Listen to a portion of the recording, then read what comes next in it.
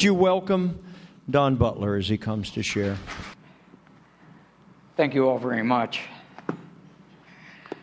Well, good morning. What a beautiful morning to be in the house of the Lord, praising our glorious Heavenly Father. Amen. What an honor and a pleasure and a privilege it is to be with your church this morning. I tell you what, you guys got it going on here. What a wonderful church. I love your pastor. I knew I was going to love him from the first time I spoke to him on the phone. What a wonderful church you got going on. Again, it's a pleasure to be here to share with you about the Gideon ministry. Before I get rolling, though, I always like to make sure I came to the right place. Now, I do that by asking a couple of simple questions. Now, they are easy questions, but they do, however, require an answer. So what do you say we get rolling? First question, do we have any Christians in the sanctuary this morning? Raise your hands if you're a Christian. Right now, everybody should be reaching for the heavens. Let that light shine. Amen. All right, good deal. Second question, a little easier question. It does, however, require an answer. Do we have any sinners in the sanctuary this morning? Raise your hands if you're a sinner. Right now, everybody should have a hand raised. Maybe not quite as high. Romans 3:23 says, for all have sinned and fall short of the glory of God. But Romans 8:1 says, therefore there is now no condemnation for those who are in Christ Jesus. Are we in Christ Jesus this morning? Raise your hands if you're in Christ Jesus. All right, you're in great company. I do believe I've come to the right place. Well, you already know my name is Don Butler. I'm pleased to be a Gideon. Some folks say, well, why are you pleased to be a Gideon? And I say, well, because the Gideon ministry is all about God's Word. And we know that God's Word generates life, creates faith, produces change, frightens the devil, causes miracles, heals hurts, builds character, transforms circumstances, imparts joy, overcomes adversity, defeats temptation, infuses hope, releases powers, cleanses our minds, brings things to being, and guarantees our future forever. And we cannot live without the Word of God. Amen? Amen. Well, most of you know that the Gideon ministry is a men's ministry coupled with a woman's auxiliary. There's about 245,000 of us worldwide. We're the folks that place all those Bibles in hotels and motels and hospitals and in prisons and on cruise ships and in doctors' offices and nursing homes and many other traffic lanes of life. We're credited with having distributed over 2 billion Bibles in over 200 countries and 109 languages throughout the world. Primary mission of a Gideon, bring the lost to Jesus Christ. We do that by placing the precious Word of God into the hands and the hearts of peoples everywhere. Right now in small villages in third world countries, there are men, there are women, there are children. They are holding one of these. It is their most valued and treasured possession. Not so much because it may be their only possession, but because it contains the precious written Word of God. It took us 20 years to distribute our first 1 million Bibles. 20 years to distribute 1 million Bibles. Now we're distributing 1 million Bibles every 4 days. Every 4 days, 1 million Bibles. That means by next Monday, 1 week from tomorrow, we will have distributed another 2 million Bibles. When I say we, I do not mean we, us Gideons. I mean we, you and folks like you and your church and churches like yours that have been contributing to Gideons International for over 100 years, making it possible for us to do what it is that we do. See, we couldn't do what we do without you. So on behalf of Gideons International, from the bottom of my heart, I sincerely thank each and every one of you for the contributions you've made over the years. And I want you to know that as an extension arm of your church and of your ministry, every time we place one of these Bibles or one of these Testaments, by proxy, you are there.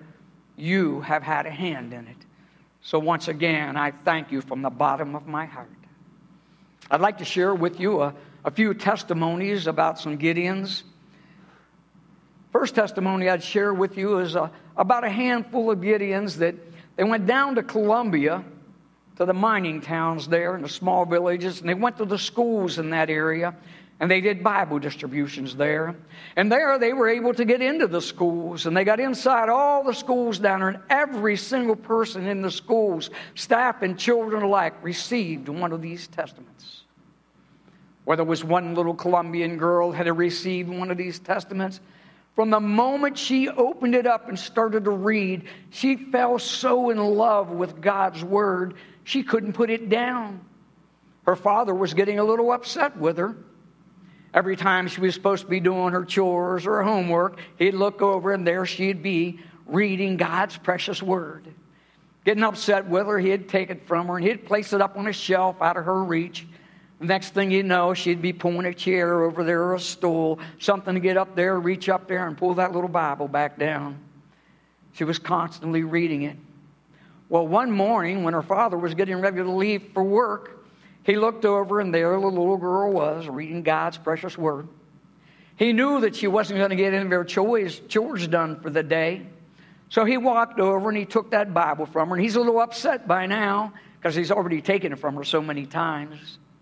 He said, I want you to quit reading that. The stuff in it isn't true anyway. He took that Bible and he put it in his pocket. And off to work he went. About 5 hours later, whistles and sirens started to blow. There was a cave-in the mine. 31 men were trapped in that cave-in. It took rescuers 5 days to reach the trapped men. Of course, the little girl's father was one of those. It took them 5 days to reach him. By the time they had gotten there, their air supply had been long exhausted. All 31 men had perished in that mine collapse. When they found the little girl's father, he was bent over in a kneeling and praying position. That little testament was clutched between his praying hands. They pried that from his praying hands, and a little later they opened it up. Now, if you're familiar at all with these testaments, the very last page has the sinner's prayer, the prayer of salvation. And there's a place there where you can sign your name when you accepted Jesus Christ as your Lord and Savior. In that space was her father's name. And if you're familiar with this little testament, the next to the last page is a blank page. Now, on that page was a note that said, Dear daughter, please continue reading. Everything in here is true. Father. Below that little note, on that next to that last page, were 30 more signatures. All 31 men who had perished in that mine had accepted Jesus Christ as their Lord and Savior before leaving this world because of one little Bible in the right place at the right time. You see, only our God in heaven knows for sure how many lives have been spared, how many souls have been saved, how many families have been healed, because it was a copy of God's precious Word where it needed to be when it needed to be there. That's what Gideon's International was all about. Another testimony about another handful of Gideons. They went to a school to do a Bible distribution. That was here in the U.S. They weren't allowed on the school property. They weren't allowed in the school or even on the school property. So what they did was they placed a Gideon on each corner of every street that led to and from the school. And they awaited the bell to ring. When school left out, every corner was inundated with peoples of all ages, and almost every single person received one of these testaments. At the time, those Gideons had no way of knowing that just several blocks away was a troubled young mother in great despair. Her despair was such that she felt there was only one way to escape that disparity. So with a loaded gun, she walked into a closet. She closed the door behind her. As she raised that gun to her head, she cried out, Dear God, if there's a single reason why I shouldn't do this thing, tell me now. At that very moment, the front door of the house burst wide open. Her young son come running through the house, shouting, Mommy, Mommy, Mommy, look what the man gave me. So anxious, unable to wait to show his mommy the little Bible that the man down in the corner had just handed him. A life spared, a soul saved, a family healed, because of one little Bible in the hands of a small boy, God's perfect timing, and a handful of Gideons willing to give of their time to go and distribute God's Word. There are hundreds of testimonies I could share with you of people who are in great despair, on the precipice of taking their own life, headed to a would-be grave, and then after having stumbled across a Gideon-placed Bible, their lives were saved. Souls were saved. Their lives were changed forever. But I'm going to share with you a little bit of my own testimony this morning, instead of sharing more testimonies of people you'll never meet. I like to share my testimony now and then because I know that every single person in the sanctuary this morning has someone in your sphere of influence, someone in your circle of friends, someone in your family who is currently wearing the same shoes that I wore for so many years. I was lost. I didn't know I was lost. It's kind of like that old axiom, you don't know what you don't know. We have people in our lives who are lost and they don't know they're lost. And that was me for so many years. I called those the lost years for good reason. If during the lost years someone would have said, do you love the Lord? I'd have said, I love the Lord with all my heart. That would have been an unintentional lie. Because you see, I loved me more than I loved the Lord. I was living my life to please me, without regard to whether I was honoring God, praising God, glorifying God, pleasing God, or whether I was offending God. I offended God an awful lot throughout my life. During the lost years, if someone would have said, are you a Christian? I'd have said, oh, yes, of course I'm a Christian. If they just said, how do you know you're a Christian? I said, oh, didn't know that question was coming. How do I know I'm a Christian? I knew a lot back in those days. I knew who God was. I knew who Christ was. But Satan knows who God is. Satan knows who Christ is. Just because I know that or knew that didn't make me a Christian. Now, I wasn't a total pagan. I've written songs and poems to, for, and about the Lord all my life. I've got many, many, many of them. But I wasn't the Christian that I thought I was because of the things that I knew.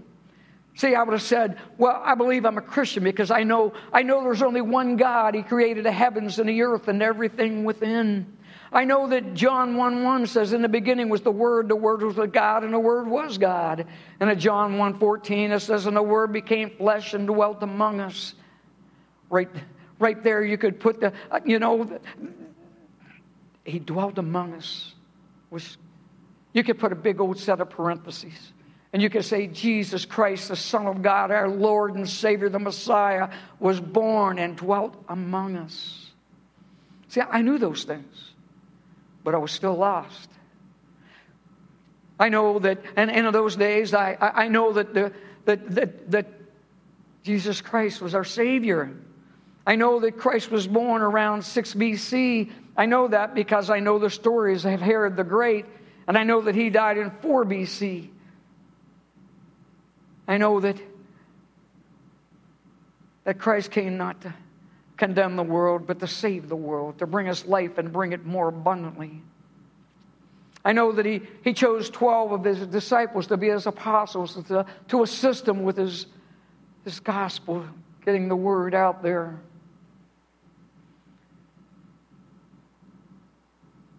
I know that all but one of those apostles were martyred. The Apostle John, the very last apostle, would go to heaven to be with Jesus, the only apostle that hadn't been martyred. I know that there was a young soldier, Saul, who stood and watched in approval as they stoned Stephen to death. And later on the road to Damascus, had an encounter with Christ Jesus, and thereafter would be known as the Apostle Paul, one of the greatest apostles of all. I know that Jesus was crucified, taken down from the cross and placed in Joseph's tomb, and that huge, huge rock placed in front of the tomb But 3 days later, Christ had risen just like he said he would. The huge rock had been removed from in front of the tomb. And it wasn't removed so that he could come out. He didn't need that. It was removed so that we could go in, we could look, and we could see, and we could know without a doubt Christ had risen just like he said he would. I know that after the Apostle John had gone to be with Jesus, it wasn't the end of our church history, but the very beginning, because the next generation of disciples, the apostolic fathers, those men who walked with, learned from, were mentored by the apostles themselves who walked with Christ Jesus. Men like Polycarp of Smyrna, Clement of Rome, and Ignatius of Antioch, and many others, of most of who were martyred. Polycarp of Smyrna was 86 years old when the Romans came to take his life. He knew they were coming. His friends asked him to take refuge so his life would be spared. But he had had a dream, and in that dream he saw himself in the flames, and he knew that he wanted to die for Christ. When they actually tied him to the cross, and they would normally put nails in your hands so you wouldn't escape the flames, when the Romans went to put the nails in his hand, he said, "The nails will not be necessary. My Savior will sustain me." And he was consumed by the flames. Clement of Rome, another one, just about 50 years after the Apostle Paul had written his letter to Corinth because of division in the church. Here it was, not even a half a century later, and Clement was writing almost the same letter for the same reason. It was because of envy and jealousy in the church. Clement, too, was martyred. They wrapped chains around his legs and feet and threw him in a sea to drown. One of my favorites was Ignatius of Antioch. Now, most of you probably know that Antioch is actually considered the cradle of Christianity, for the word Christian emerged out of Antioch, as did the word bishop, which means overseer. The word Catholic, which means universal church, all emerged out of Antioch. Antioch was in southern Turkey, about 25 miles north of the Syrian border. Ignatius was 72 years old when he was arrested for atheism because he wouldn't bow down to the Roman gods. On his way back to Rome, which would be a several months' journey, he spoke to as many of the churches and the folks in the churches as he could on that trip. But he wrote 7 epistles on that trip, and one was to the Magnesians.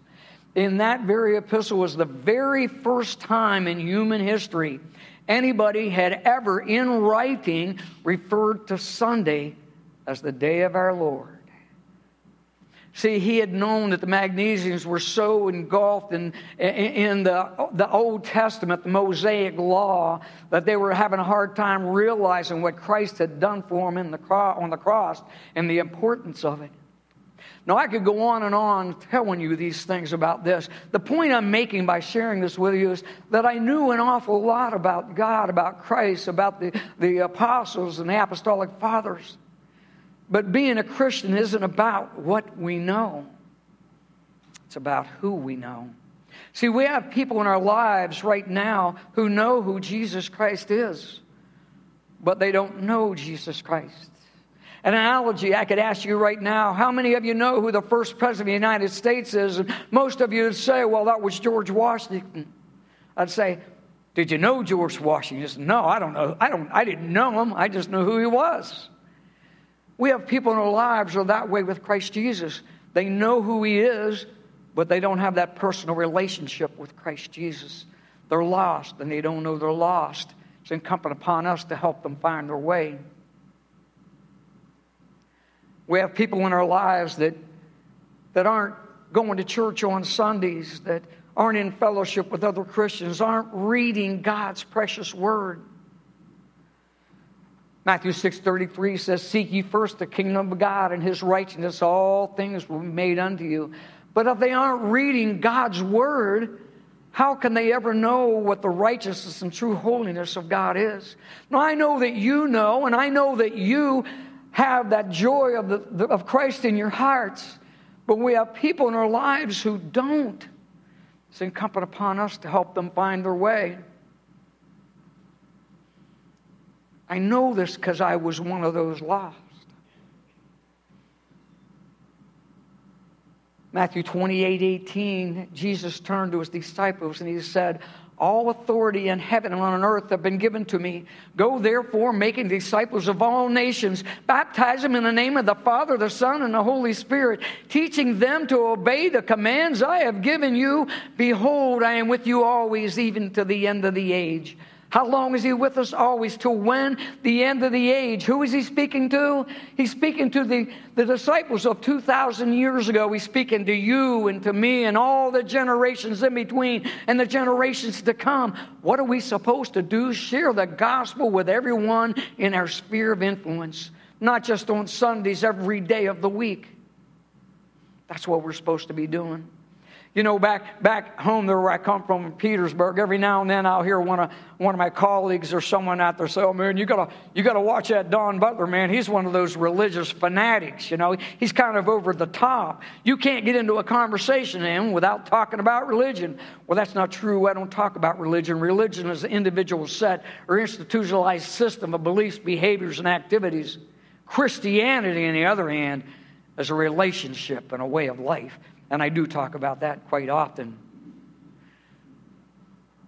They'll say, oh, you know, he's one of those, what do you call that? Oh, yeah, one of those born-again Christians. Yeah, that Don Butler, he's one of those born-again Christians. No, I'm a Christian, but I'm just a regular Christian. I'm not one of those born-again Christians.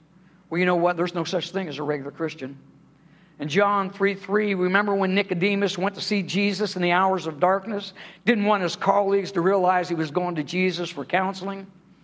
And Jesus turned to him and said, truly, truly, I say unto you, unless one is born again, he cannot see the kingdom of God.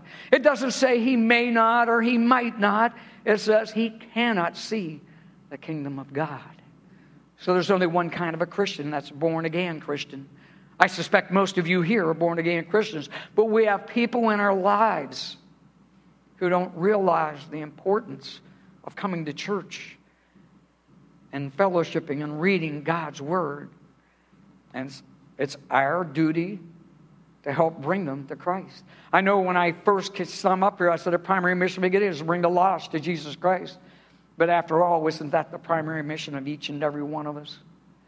You know, back home every now and then, you know, some of the guys will, they'll be talking and stuff, and then I'll say to them, you know, what is your goal in life? What is your goal? Even some of my brother Gideons, what is your goal? And of course they'll say, well, you know, have a nice job, a nice car, a nice family, and you know, and all those things that people think of these worldly goals. I said, no, that's not where I'm headed with this. What is your true goal in life? They know where I'm going with it, and they say, oh, my true goal, I got you, is to make it to heaven one day. Folks, that's not our goal. That's our reward. Heaven is our reward. Our goal is to be more like Christ Jesus today than we were yesterday. And then to be more like Christ Jesus tomorrow than we were today. And to bring as many folks along with us as we can. That's our goal. Sometimes we forget that. You know, every now and then I'll get to my home church. I don't get there real often, but I'll get there now and then, and there'll be a new person at church. And I'm a friendly guy. I walk up, say hello, introduce myself, and say, well, how long have you been coming to the Word of Life? They say, oh, this is my 3rd week now. Oh, it's great. I'm glad to have you here. Where do you live? Oh, I live 3 miles down the road. Oh, well, that's great. If your car broke down, you can walk to church. Yeah. Well, how long have you lived 3 miles down the road? Well, I've lived there all my life. You lived 3 miles down the road all your life, and you're just now making it to the Word of Life Fellowship? Where have you been all your life? What took you so long? You know what the answer is? Nobody ever asked me. Nobody ever asked me. I know we shouldn't have to be asked to come to church. But that's the answer. Nobody ever asked me. See, we get complacent. We get lazy. We forget. We're supposed to be asking those folks that are in our sphere of influence, in our circle of friends, in our families. We all have them. I've got a gentleman I was trying to get to church for the longest time. I couldn't get him to come to church.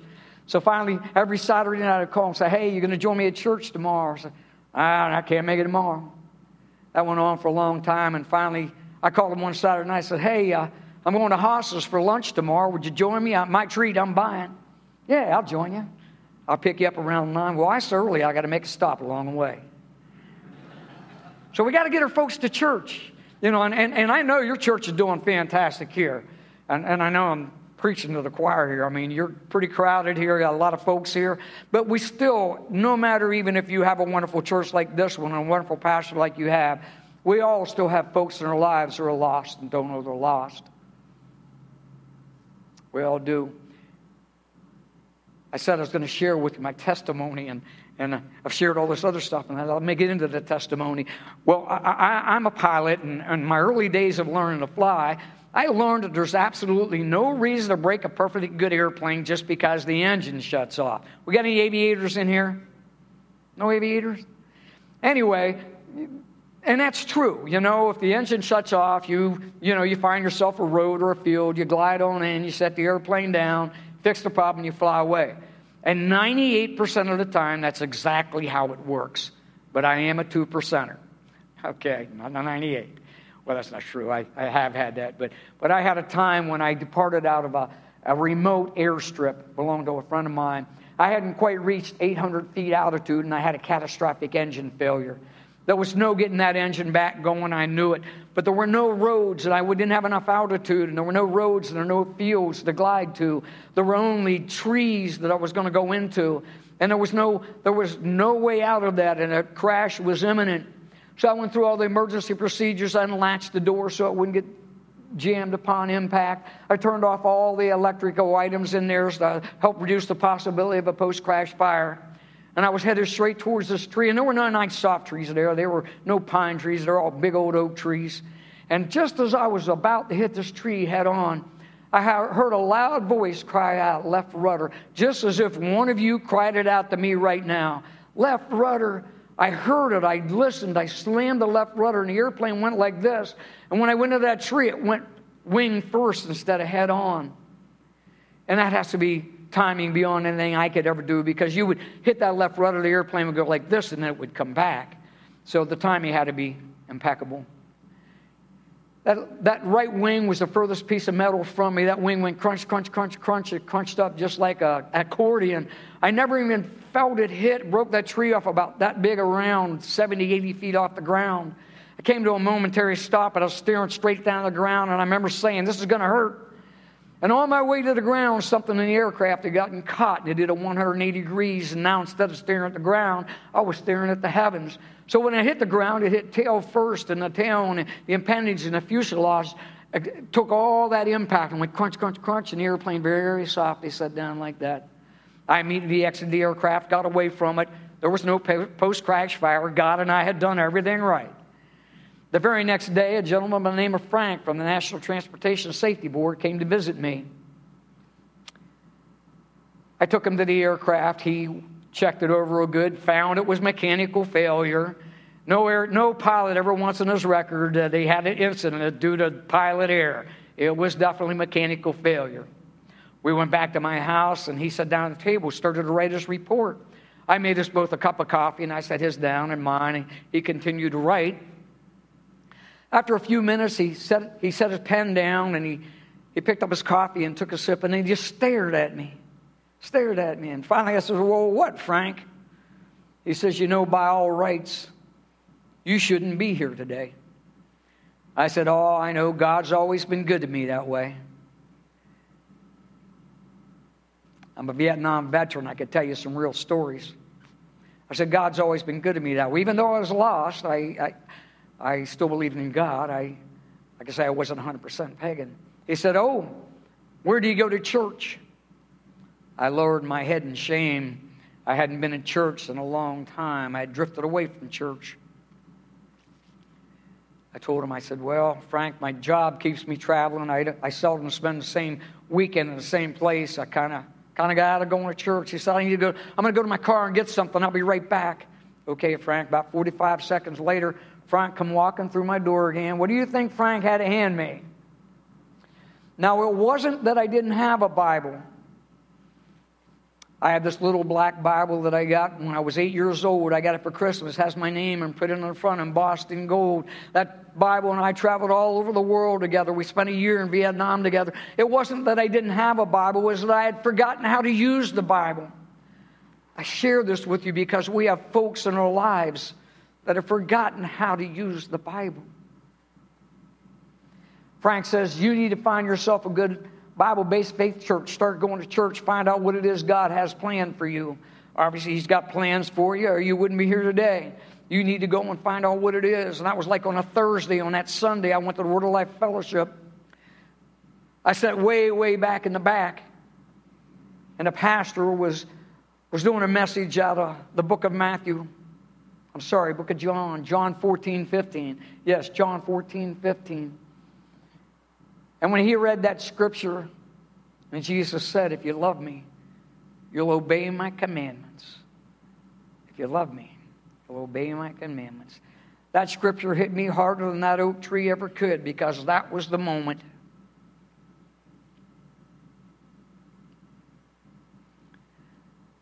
that I realized that I had been lost. Sometimes it takes things like that in our lives to make us realize that we're lost.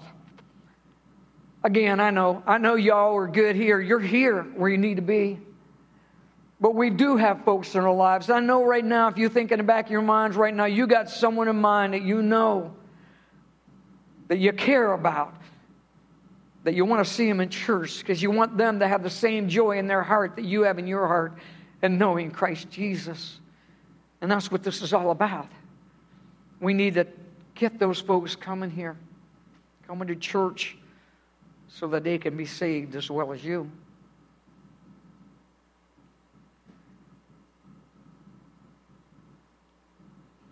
If the Holy Spirit cries out to spare you the impending crash that lies ahead, are you listening? Will you hear Him? Will you obey? Or will you ignore and go head on into that crash, realizing the hurt, the pain, the suffering, the sorrow, the chaos and calamity that so often comes from the disobedience of God's Word, or failing to heed the words of the Holy Spirit that dwells inside? You guys got a wonderful church here and a wonderful pastor. You guys got it going on here. I noticed that from the word go, and I am so pleased to be here, and I'm so honored to be able to share with you this morning. And remember, this is really all about Gideon's International and what we do in bringing the lost to Jesus Christ. I'm sure you all probably have the Gideon card rack out there that has these cards in it. And we all got folks in our lives sometimes that already have everything they ever need. Special holiday coming up and we don't know what to buy them. Get one of these cards like this and dedicate 5 Bibles or so in their name and send them the card. It's a wonderful thing because you have no idea how many people that those Bibles are going to reach and the amount of people that might end up in heaven as a result of that. It's a good gift to buy for folks that you just don't know what to buy for. And of course, a lot of times people use those as opposed to sending flowers. And so I just want you to know that Gideon card rack is there and available to you. There's so much I'd love to share with you. I'd like to share some more testimonies with you, but I've already spoken enough and shared enough time up here. So maybe next time that I get around here, I'll share some different testimonies with you. But I do want to thank you so much for having me here at your church today. And if we have anybody out there that thinks they might be willing to be a Gideon and join the Gideon ministry, see me after the service. I'll get your name and number and get it to the folks that's in charge of the camp of your area, and they'll get a hold of you and talk with you about it. We need Gideons. We don't have enough. So if anybody wants to be a part of a great ministry, please see me after the service, and we'll see what we can do about getting you signed up. I'd ask you to bow your heads, please. Oh, Lord, as the days pass and the years vanish, and we walk sightless among miracles, Lord, fill our eyes with seeing our minds with knowing. Let there be moments when your presence like lightning illuminates the darkness in which we walk. Help us to see wherever we gaze that the bush burns unconsumed, and that we, clay, touched by God, will reach out in holiness and exclaim in wonder, how filled with awe is this place, and we did not know it. Almighty, merciful, gracious, and glorious Heavenly Father, let your words fill our memories, rule our hearts, and guide our feet. In Jesus' name we pray. Amen. Thank you all so much for allowing me to join you today.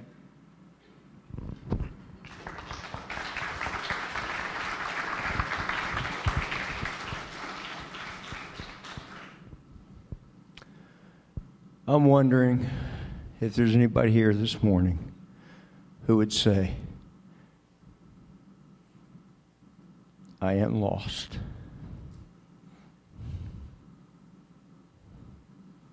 Would you stand, please?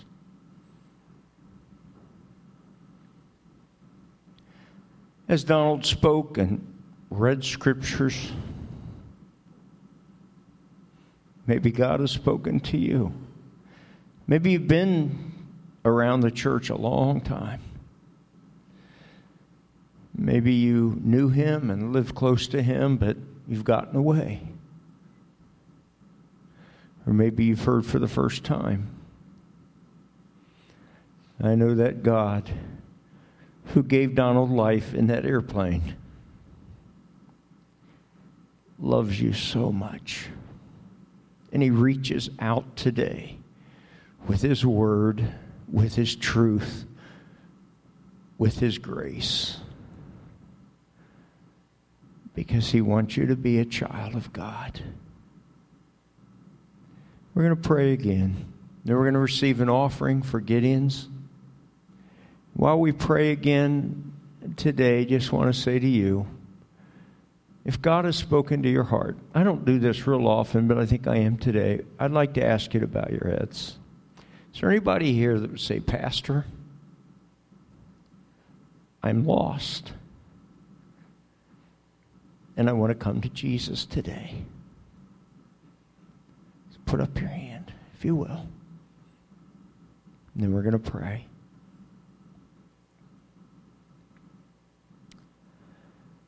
Dear Jesus, thank you that you are here, your Holy Spirit, to speak to our hearts today. You know what we need. You know where we're at. You know, Lord, the challenges in our lives. You know the journey we're on. And you reach out with your love to say, I love you. I died for you. And I want you to have life in my name. Today, I pray that you would help anyone that has that in their heart to be able to freely say, Jesus, come into my heart. Give me life. Give me your presence. May I be what you want me to be today, I pray. In Jesus' name, amen. Amen. We're going to receive our offering as you go out today. Let's support Gideon's as best we can. If you're able to come, if you're going to want to write a check, write the check to the church, and then we'll convert that all to one check that our treasurer will send to Gideon's. Thank you for being here. Don, thank you for being here.